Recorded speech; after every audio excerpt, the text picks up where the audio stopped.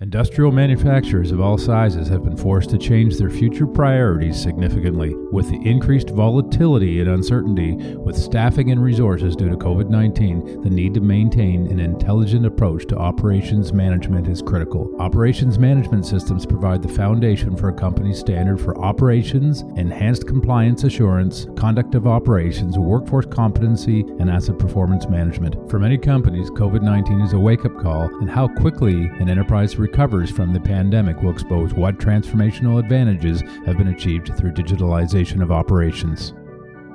I'm Peter Reynolds, Senior Analyst, and this is the Digital Transformation Viewpoints podcast brought to you by ARC Advisory Group. In each episode, we'll ask the big questions of how industry is adopting emerging technologies and practices for sustainable manufacturing, from better operational and engineering processes to blockchain. Today, however, our focus is managing resilience in operations and intelligent operations management. So here with me today is David Dreerup, CEO of Operational Sustainability LLC. So, okay, David, industrial manufacturers to survive in the market today guarantee any profitability, especially in light of what's happening with coronavirus. We think it's essential that industrial organizations, they capture value quickly. They're able to change direction according to customer demand with products. And also, in doing so, organizations need to maximize their use of industrial data. At least that's what they tell us, to predict and act on these market developments. But it really seems like interoperability of these so-called operations management systems have been a bit of an issue, and still companies are struggling to find value in data. And often many companies are using spreadsheets as a tool to collect and share data. So David, what do you think is the current situation today, from your experience of working with asset owners?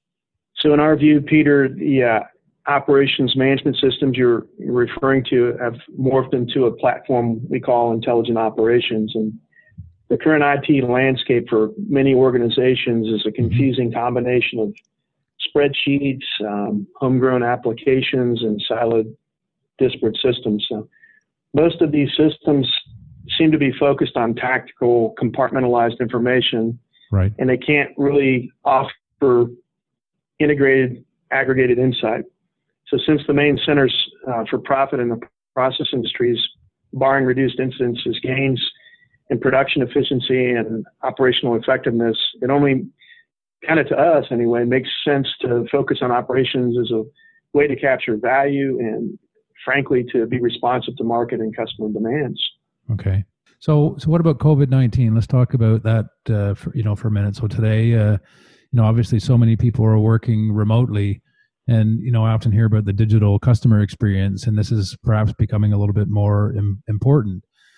Companies say it takes weeks or even months sometimes to make changes to evolving either operational or production needs. But some leaders are breaking this paradigm. So what do you think about this, and why are some leaders moving ahead of others? So in our mind, companies who are already heading down a path of interoperable data-driven operations have had an easier time with this transition over companies who weren't necessarily. Right. And the business leaders today tend to view change as difficult and challenging, and use these perceived difficulties as reasons to resist the necessary change. But, also, however, I guess the current situation has proven companies can move as fast as they have to when the outcome is important enough anyway.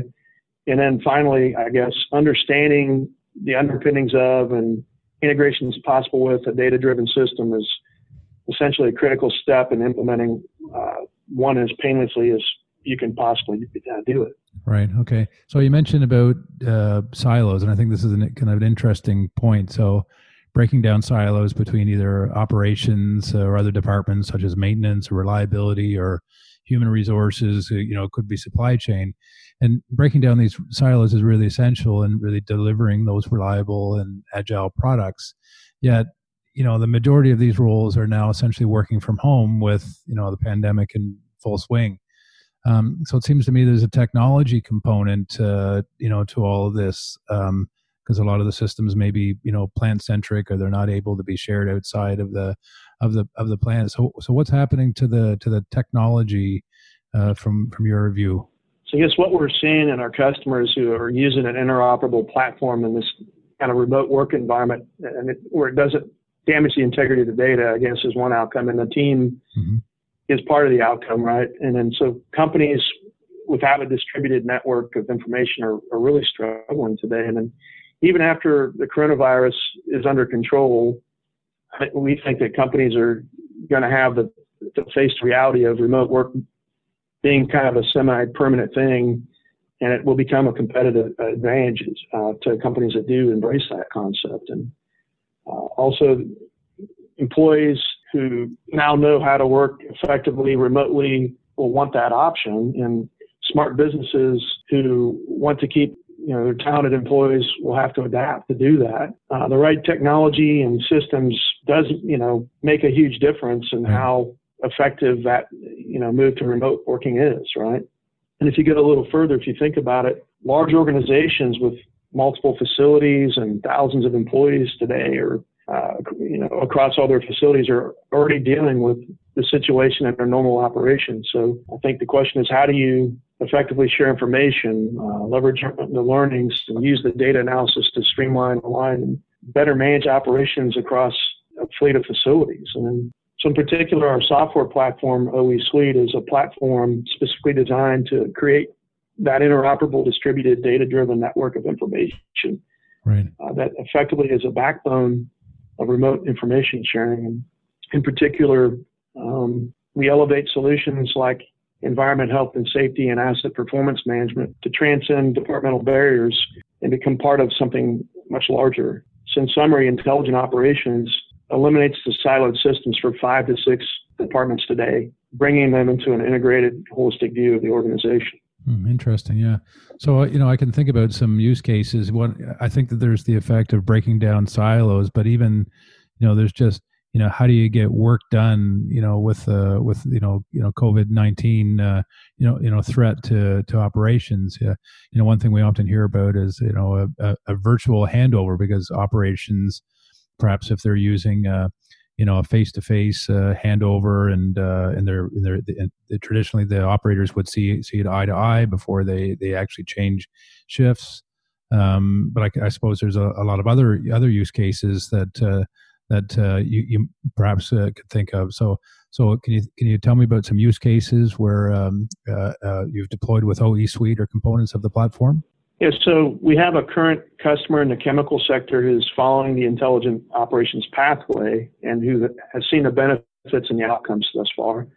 They've been able to respond more quickly while adapting to issues during the pandemic. And today they use OE Suite to manage their asset performance management, operational risk, EH&S compliance, their workforce, and conduct of operations needs. So that's really the whole combined intelligent operations platform. And so some of the specific areas of focus that we're currently working on with them include management of change, risk-based inspection, asset health monitoring, asset strategy, operator rounds, and emissions management. So when you have a depth of insight that reaches across departmental silos, you can make better, more informed decisions much faster. And so intelligent operations enables businesses to move at the speed of change in today's world.